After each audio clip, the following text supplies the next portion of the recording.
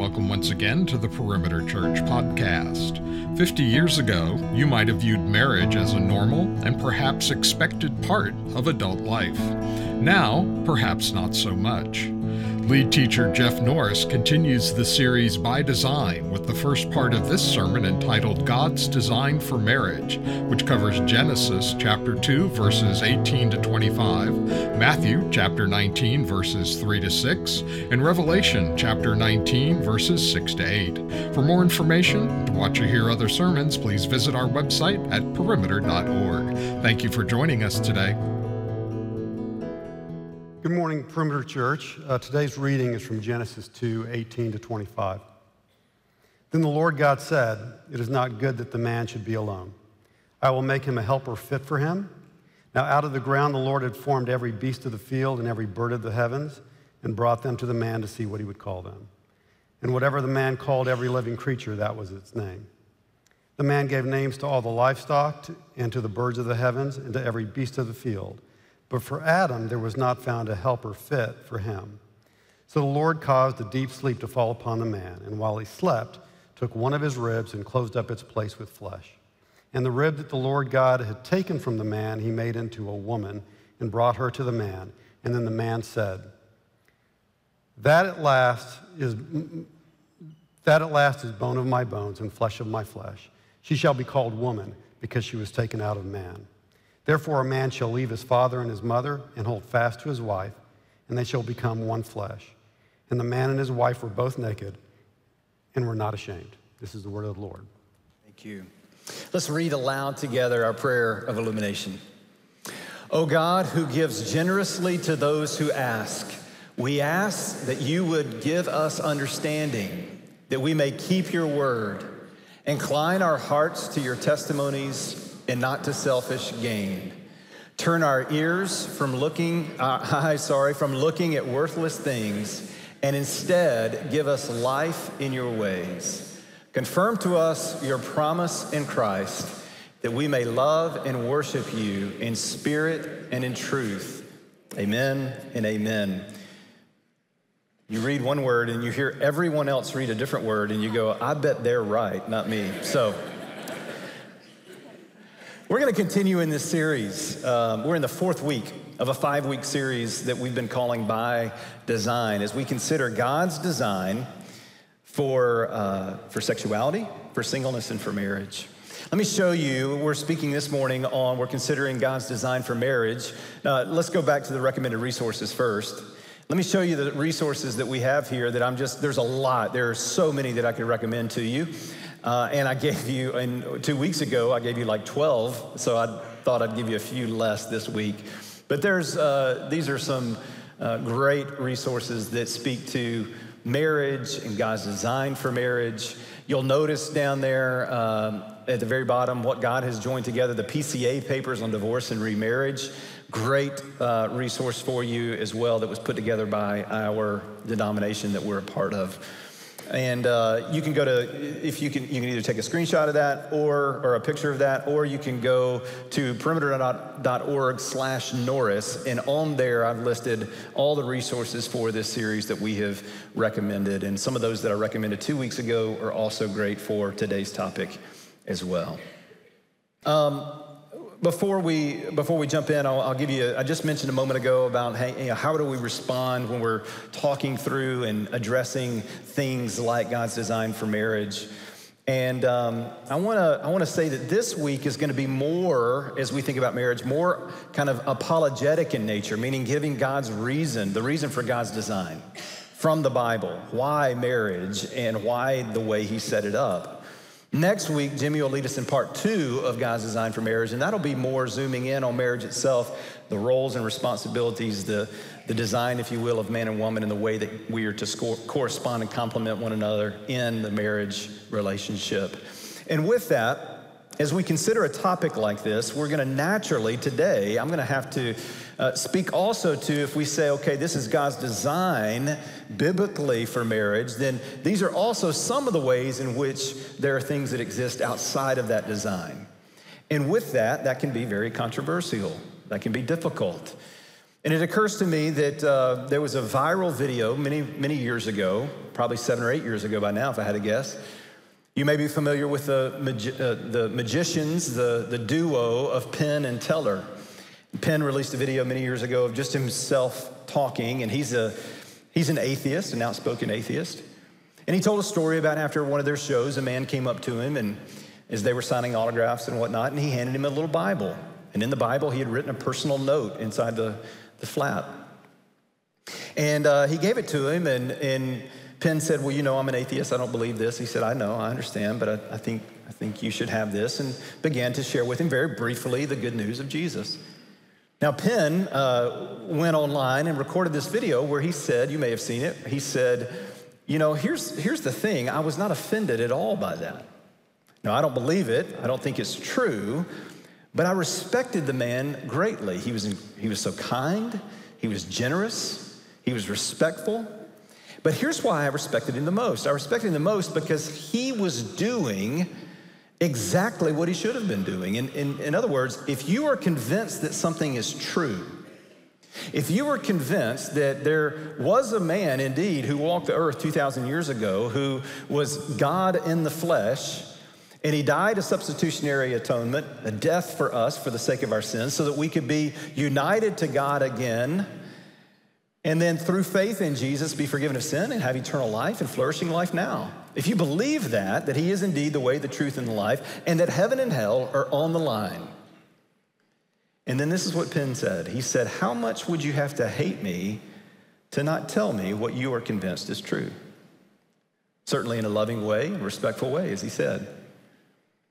And so I want you to hear, if you find yourself, if you might be one of the people that in some of the things that I say this morning, you would strongly and adamantly, perhaps even angrily disagree with.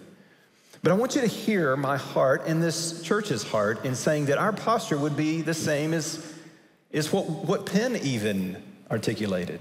That we are absolutely convinced in our interpretation of God's word, in our understanding of God's word, that what you will hear this morning is true.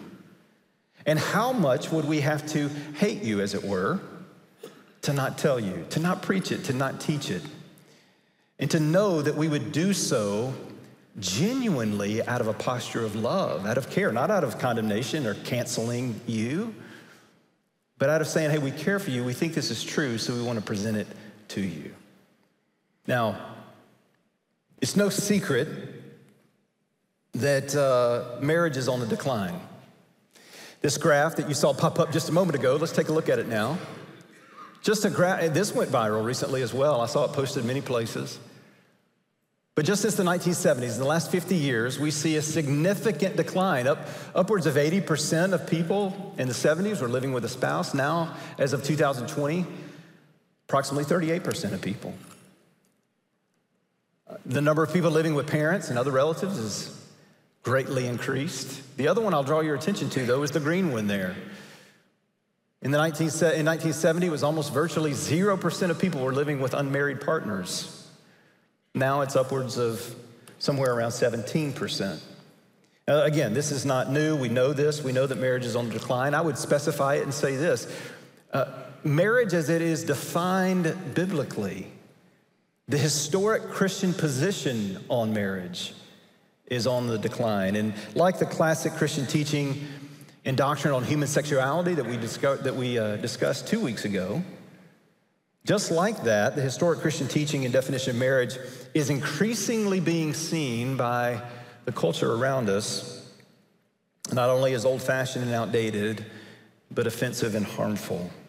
Now, there is a great part that we own in why marriages are on the decline. There has been a great deal of struggle with marriages within the church. The church is certainly not immune by any stretch of the imagination.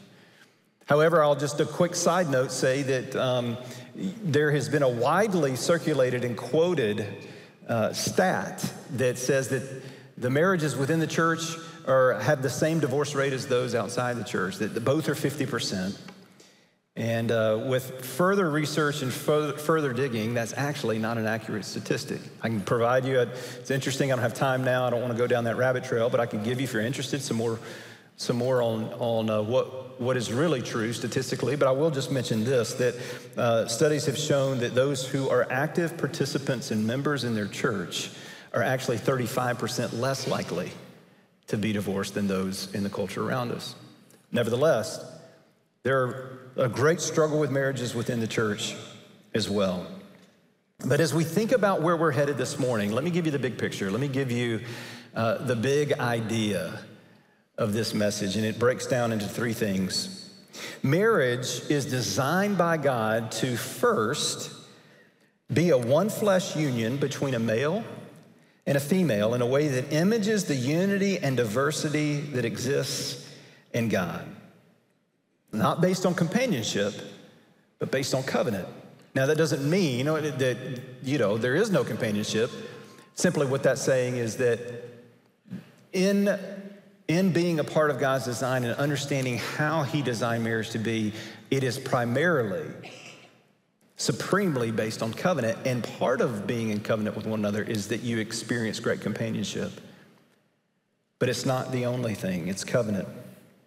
Secondly, marriage is designed by God to bring about human flourishing through procreation. In Genesis 1:28, after God said, let us create man and woman in our own image, in our own likeness, the very first command that he gave to man and woman was be fruitful and multiply and fill the earth. Reign over it, have dominion over it, cause it to flourish.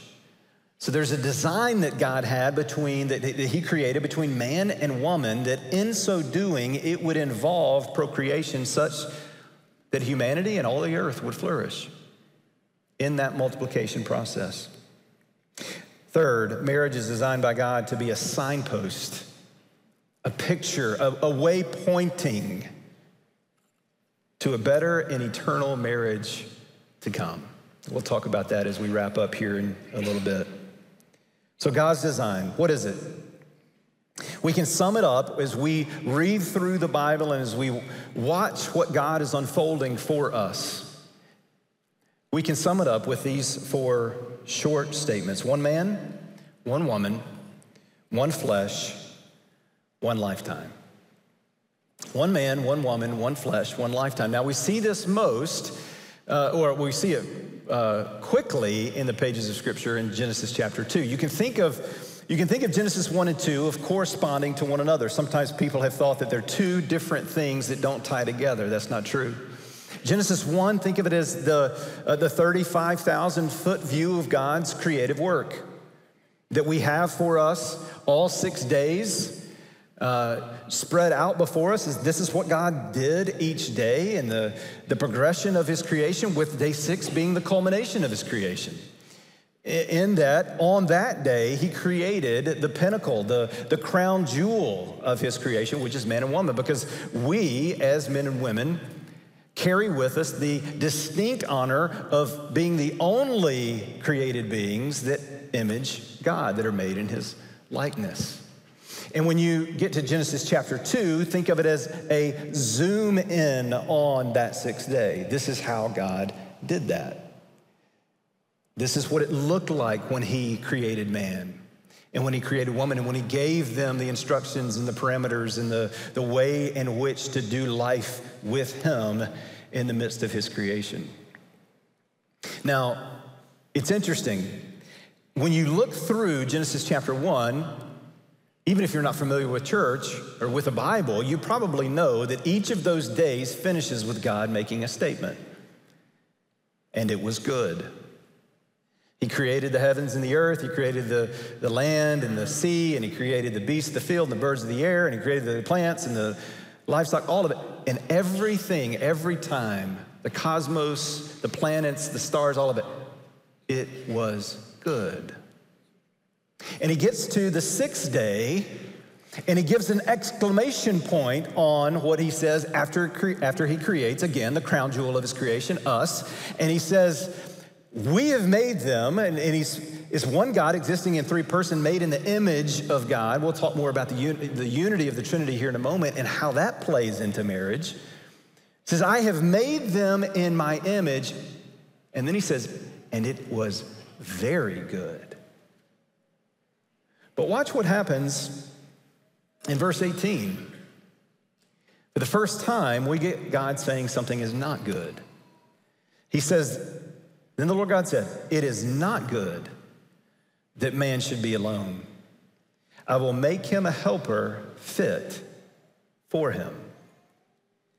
It is not good. Now think about the context of what's happening and what we had read for us here in this passage just a moment ago. What's happening is God has created man first, and what he does is he brings all of the animals and all the created beings to man. And he gives them the responsibility of naming them.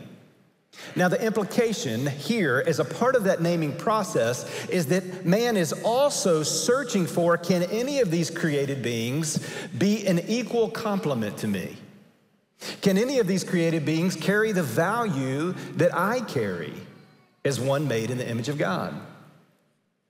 So as he's naming them, he's also looking, he's longing for a mate, for a helpmate, for another.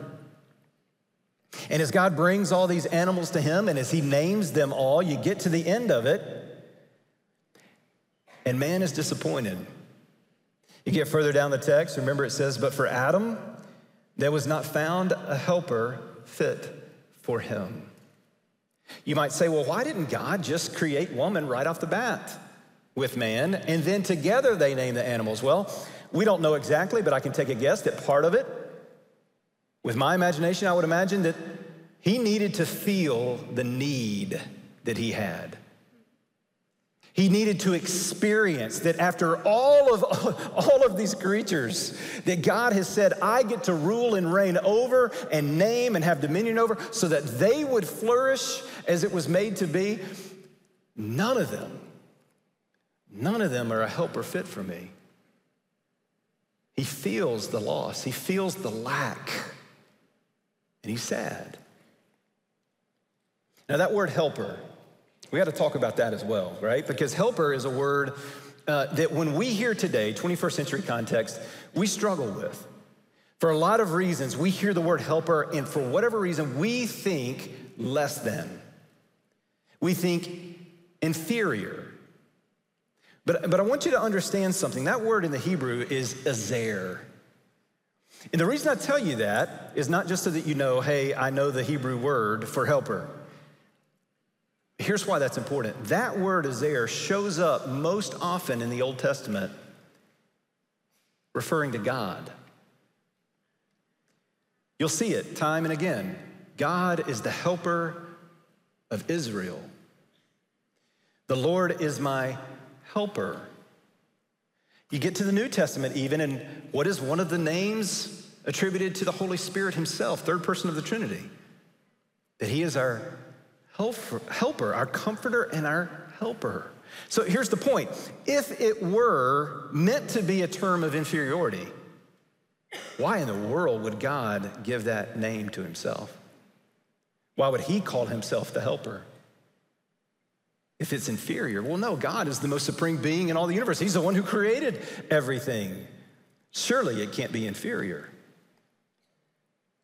So it's actually, that's a term, helper, that woman is the helper of man that carries with it. God is doing something here. He's saying, look, if I'm going to refer to myself that way, that means that this is a term of great value and dignity and honor that is actually pointing to the way in which woman compliments man. Now, I'm not saying that she says, hey, you look good today, or you're nice. Not complimenting verbally, it means the thrust of that word is to saying there is a completedness that is experienced when man and woman both image God.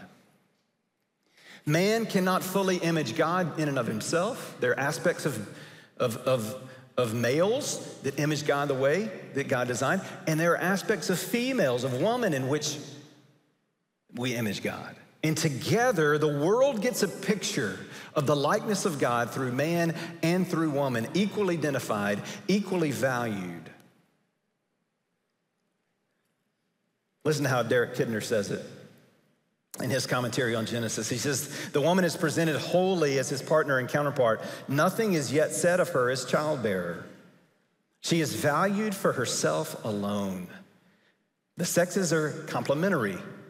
The true partnership is expounded on by the terms that are used. A helper fit for him, literally, a help as opposite him or corresponding to him.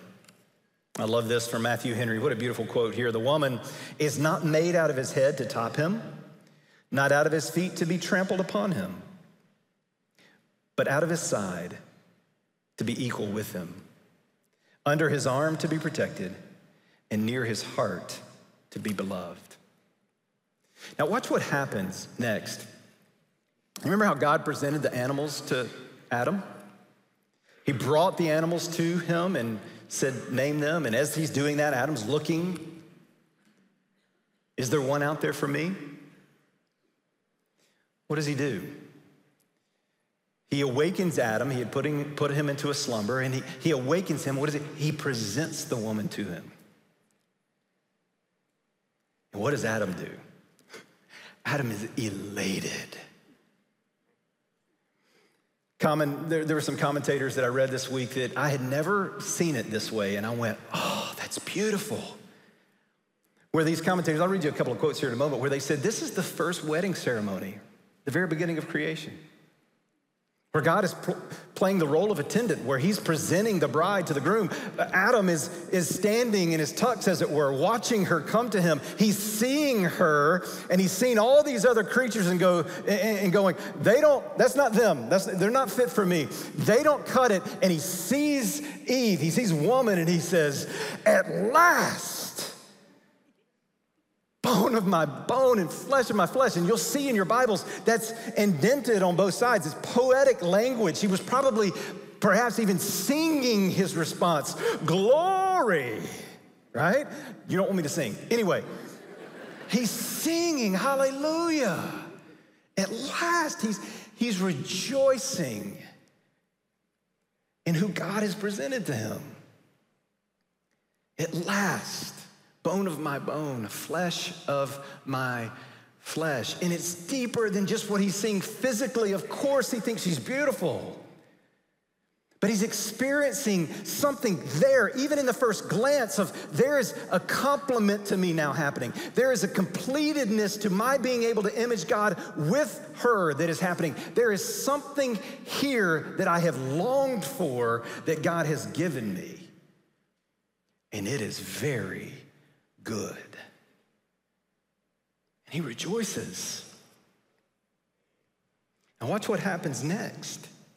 As I said, there's an institution of marriage here. By the way, that little poetic refrain from Adam, only words we have recorded of him before the fall.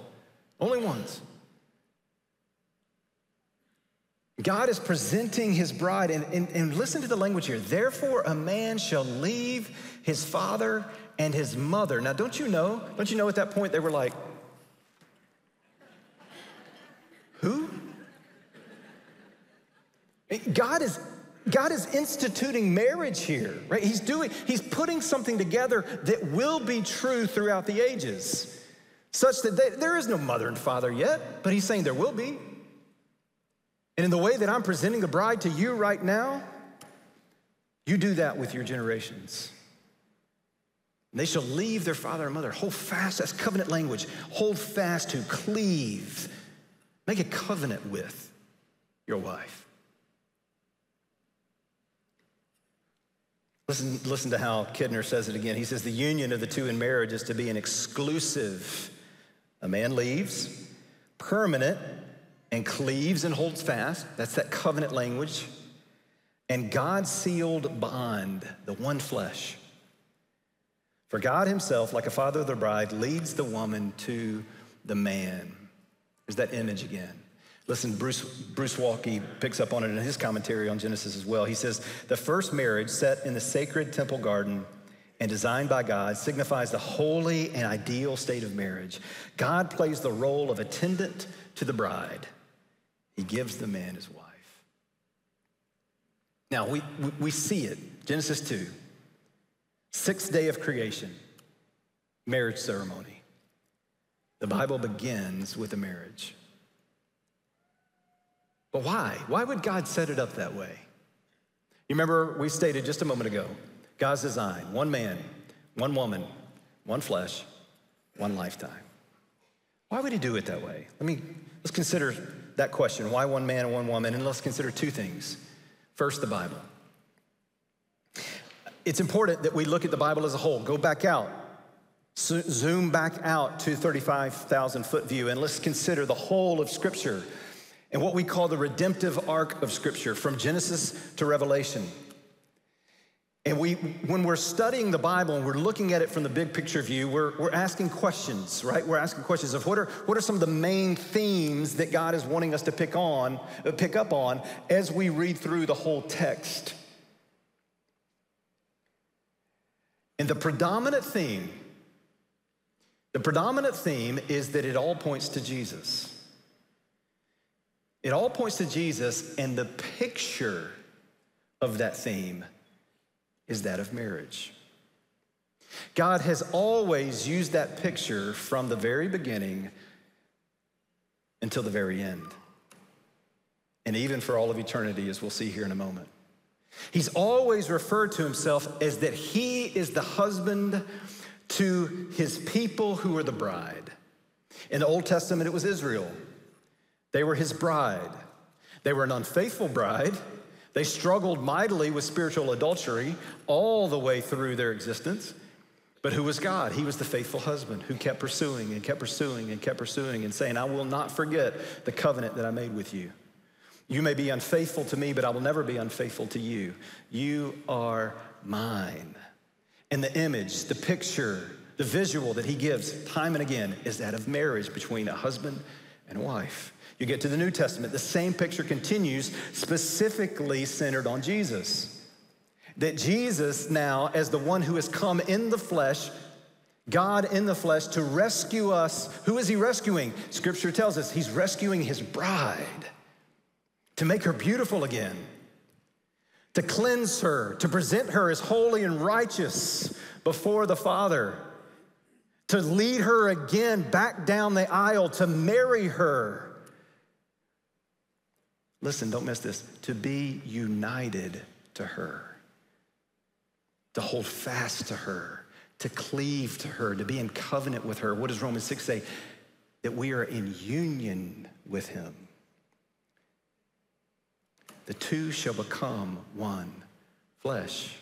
How does Scripture in the New Testament teach us that when we've believed upon Christ, what is true of us? We are in Christ, and Christ is in us, meaning we are united to him, one flesh.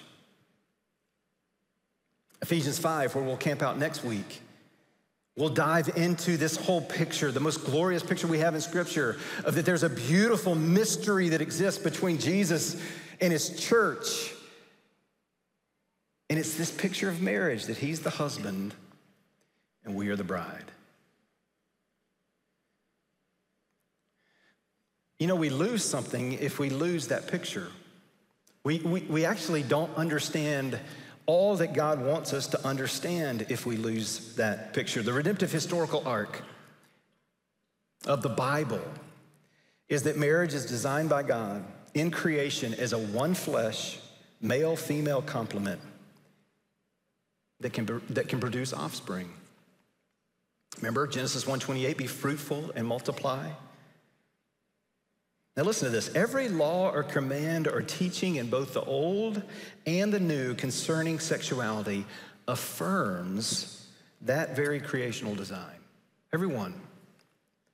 All of Christ's redeeming work leads us towards this complementary marriage between God and his creation of man and woman. You may be thinking critically here and say, well, hold on, okay. I've read the Old Testament. There's a lot of polygamy.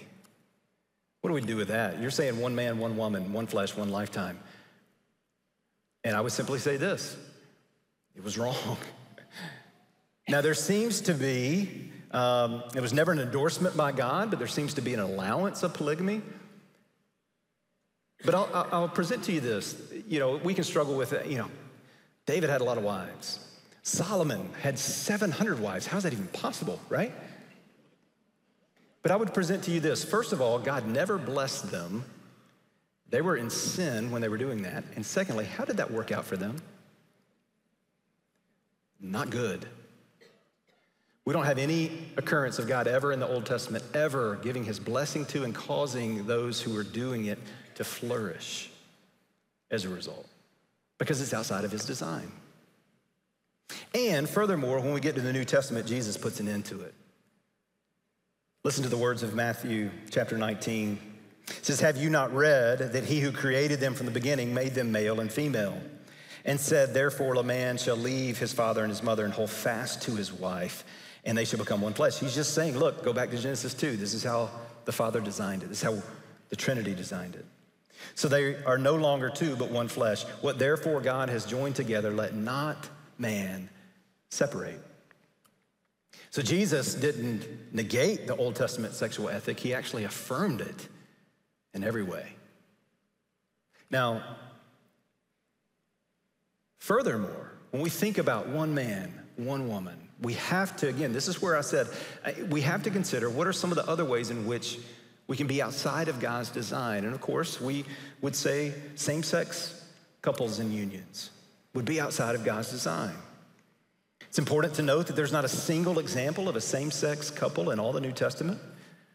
Certainly that's not because of it not being prevalent in the culture around them. There were certainly same-sex unions and relationships all throughout the Roman Empire. We would be confident in saying that if the Bible spoke in favor of it, we would know it. We would see it. It would be represented in the text. Quote Richard Hayes here, Methodist professor at Duke Seminary. He says this: "The only paradigms offered by the New Testament for homosexual behavior are the emphatically negative and stereotypic sketches in the three Pauline texts, Romans 1, 1 Corinthians 6, and 1 Timothy 1.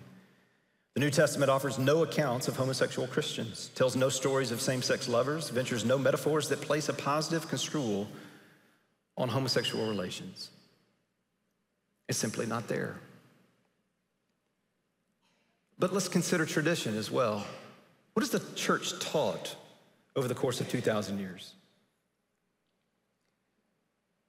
You know, it's interesting, for the very beginning of the church, up until really about 50 years ago, despite all the schisms, all the differences of denominations, and even between Protestant and Catholic,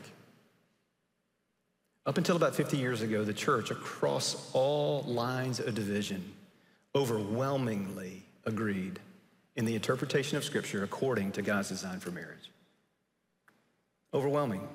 Now, we don't hold tradition as being as authoritative as Scripture. Scripture is our ultimate authority, God through Scripture. But we can learn from tradition, and we can say, look, if the church and all of its disagreements for the better part of 2,000 years has agreed on how to interpret God's word in his design for marriage, remarkably so, then that should give us some level of confidence. Why one flesh? Why one flesh? The one flesh union that we're to experience in marriage is to reflect, listen, don't miss this language. The one flesh union that we are to experience in marriage is to reflect, like I spoke to a moment ago, the union that we have with God through Christ. If you're a follower of Christ, then you have been united to him. Now, sex is a gift from God. It's something that God created, that he gave to man and woman to be enjoyed within the design that he gave it in. And in his design, certainly there are confines to that. But we have to go back to where we began this series. The very first sermon in this series, Caleb led us through this proposition to say this: if God is good, first of all, if there is a God who created all things with purpose, with direction, with design, and he is good, and he's loving, and that what he created for was ultimately for his glory, but a part of doing that was that we, those made in his image, would flourish in every aspect of life. If that's what he was doing in the original design of all things, then we have to therefore then conclude that his design, even though outside of how I might construct things, and certainly possibly even outside of my very own desires, is better. That in his design, I actually flourish better than any design that I could come up with on my own. This is where we talked the second week about the importance of being able to say, look, if I look in with the adage of say, I just want to be true to myself, because when I'm true to myself, that's the most freedom. But yet at the same time, what we think is freedom by looking in ultimately constricts us more, that really true freedom is from looking without, to see who is the creator, who is the designer, and defining my life by him. What he has put together, not by me and what I think is best. There's actually joy in experiencing the gift of sex within the confines that he gave it, which is marriage. And it's not God being a jerk. It's not God saying, hey, I'm gonna give you something beautiful and awesome and amazing, and then say, you can't have it unless it's this one little thing. No, he did it because he wanted it to be a reflection of the union that we have with him. Think about it. What are we saying if we unite ourselves to our spouse in the context of marriage? What we're doing is, it's a gift to enjoy, yes, but it's so much deeper than that. Don't miss this. It's us saying that there is a God who made a covenant with us that he would say, I will give myself to no one else but you. And when I give myself to you, I will give myself to you fully. I will be wholly yours, and you will be wholly mine, and we will be united as though we are one flesh. And marriage, sex in marriage, is to be that deep imaging of that to the world around us. To say, this is holy, this is good, this is pure, this is right. And in a way that I'm not ashamed of, this is glorifying to God. That's the picture of one flesh that God has given us, so that in it, it's actually all about Jesus.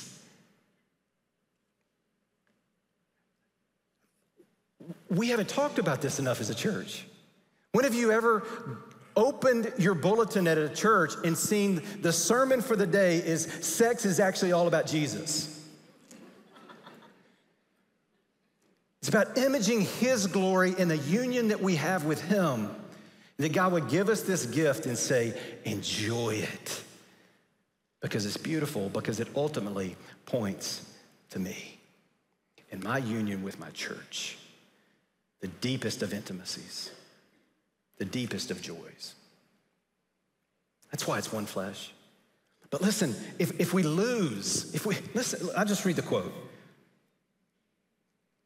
There's some proponents, let me say this first before I read the quote. There's some proponents of gay affirming theology. This says Genesis 2, yes, of course, it's depicting heterosexual marriage, but it's also normative for there to be homosexual marriage. But here's the problem with that. The problem is that if, in that profound mystery of Christ and the church, if there is no male-female, then we lose the whole image. This is how Rachel Gilson notes in her book, Born Again This Way. She says, if you lack one of the partners, the male or the female, you destroy the picture. Lose the male from the marriage, you lose the picture of Christ. Lose the female, you lose the picture of the church. Nor are the members interchangeable. Just as Christ and the church have different roles and responsibilities within the one shared relationship, so do a husband and a wife. Lastly, why one lifetime? Where does the permanence come from? Well, it actually has everything to do with the Trinity. It has everything to do with how God enters into relationship with us for eternity. When he makes covenant with us, he says, I make covenant with you, and it's unwavering commitment. He says, I will be your God, and you will be my people forever. The marriage that we have with Jesus through faith in him is not temporary. It's eternal. So what is marriage to be? It's to be a reflection of that. That we would be making a covenant bond with one person to say, with you for a lifetime, Unless, as we say in our vows, unless death do us part. I'll read to you this fairly lengthy quote, but I think it just sums up not just the lifetime aspect, the permanence of marriage, but even a lot of all that we've said this morning. It's from a guy named Richard Koken in his piece that he wrote in 2015 called Marriage as a Mirror. He says this: the doctrine of the Trinity, which Jesus endorsed and Scripture teaches, also profoundly affects Christian marriage. The Father, Son, and Holy Spirit live in a permanent, plural, equal, complementary, ordered, and loving union. And since we're created like God, we thrive in marriage relationships that mirror his Trinitarian union. Since God is permanent, he designed us for lasting marriages, not divorce. Since God is triune, he designed us for marriages of intimate companionship. Since God is three equal persons, he designed us for marriages in which husbands and wives are equally dignified. Since God is diverse and complementary, he created marriage to be diverse and wonderfully complementary with a heterosexual union, not a homosexual union. Since God's Trinity is ordered, he designed all human relationships, including marriage, with the authority to be exercised lovingly and submission to be given willingly without any implication of superiority or inferiority. Now, very briefly here, for the sake of time, this is really a whole nother sermon for a different time, but let me just very briefly address the question, well, what about divorce? We would say this. I love the language that David Jones uses in his book, Biblical Christian Ethics. He says the scriptures allow for divorce when there has been an egregious breach of the marriage covenant. Now, specifically, here's what we would say. We would say that means that scripture allows for three reasons for divorce: adultery, abandonment, and abuse. Now, adultery and abandonment are the two that are specifically mentioned in Scripture, referred to in Scripture. But abuse is certainly a part of how that would play out in terms of abandonment, an egregious breach of the marriage covenant. It's important to say, though, that we want to fight for our marriages. We would never want anyone to continue in a habitually abusive relationship, emotionally or physically. But we want to fight for our marriages. We have so many stories over the years, so many, of people who were absolutely convinced there is no way my marriage can be restored, there's no way there can be reconciliation, and there's no way that we would ever, ever thrive. We've seen God enter into those spaces, those places, those marriages, and do a work that only he can do. So we want to come alongside you in that. Let me speak to three people in the room right now, three types of people in the room. First, if you are same-sex attracted and in a relationship or union, we would go back to that original foundation of what I shared just a moment ago. Just to consider that simple consideration. If God is real and he is good and he is loving and he is trustworthy and he is the Almighty God who created with purpose and design, would it be appropriate? Would it be prudent to consider his design for my life, even if it goes against the desires of my flesh? Would there be something there that I haven't considered? And listen, we want to come alongside you in that. I want you to hear me say, we are not against you. We are for you. We want you here. We want to enter into relationship with you. And if you're so willing to begin to discover what is God's design for my life. To the married, how is your marriage reflecting your marriage with Jesus? Is it thriving as a result of your relationship with him? Is there an intimacy that is experienced between your spouse that reflects and images the intimacy that we have with our husband, Jesus, as followers of him? There's no perfect marriage by any means. We all struggle at some level, but I would say to you the same thing. We want to come alongside of you. We want to help you grow. We want to help you flourish in your marriages. To the unmarried, to remind you of a quote that I used and illustrated 2 weeks ago from Sam Alberry when he was asked, are you bitter at God for being single? Do you feel like you're missing out? And his response was simply, how could I feel like I'm missing out when God has given me Jesus? And then he gave this analogy. He said, if the whole point of marriage on this side of heaven is to be a signpost to the greater eternal marriage to come with Jesus, then that means that what's to come is the entree, and marriage on this side of heaven is an appetizer. It's good. I'd love to have it one day, but it's an appetizer. And then he said this, I can skip the appetizer because I know I have the entree.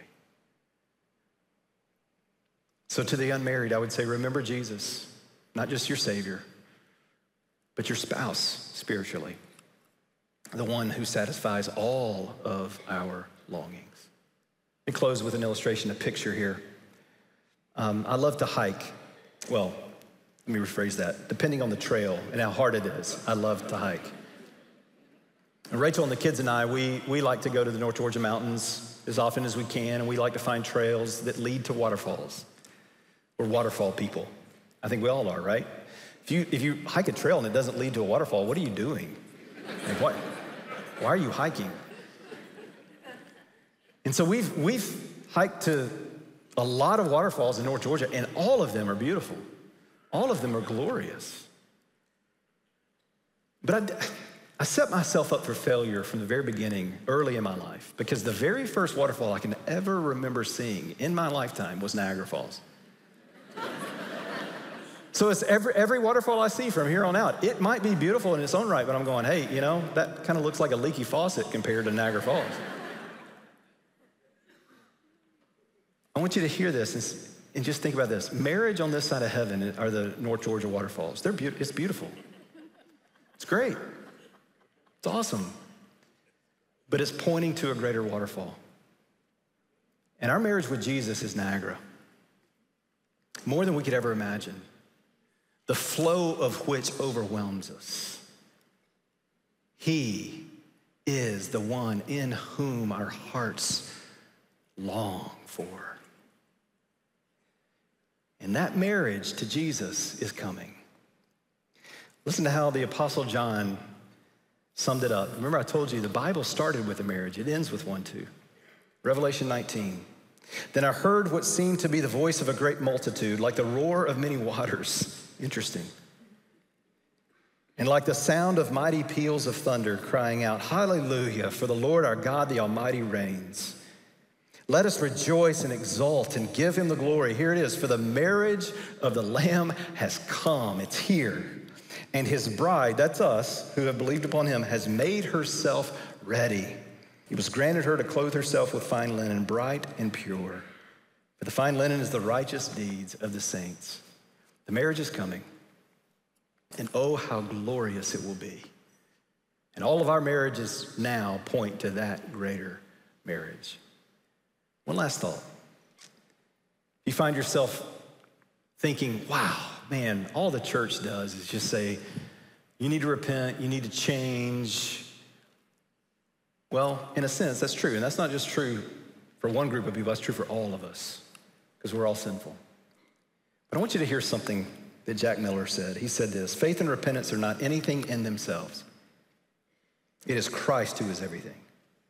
Faith and repentance are of great value only because they bring a man into possession of Christ. So yes, of course, the call is to repent, but why? So that you get Jesus. He's the husband in whom we long for. Jesus, would you help us to see your beauty, your greatness? Would you turn our attention to the wonder and the awe of the marriage to come between you and your bride, the church? And help us to see even now that in your design, even now, there's such a beautiful picture, albeit a small waterfall, but a beautiful picture of what we have awaiting for us at the marriage supper of the Lamb. We thank you, oh God. Teach us, lead us for your glory in Jesus' name. Amen. You've been listening to the Perimeter Church Sermon Podcast. Perimeter Church is located at the corner of Highway 141 and Old Alabama Road in Johns Creek, Georgia. Please visit our website at www.perimeter.org for more information, to give us your feedback, and to find other sermons from our teaching team. Thanks for making this podcast a part of your day.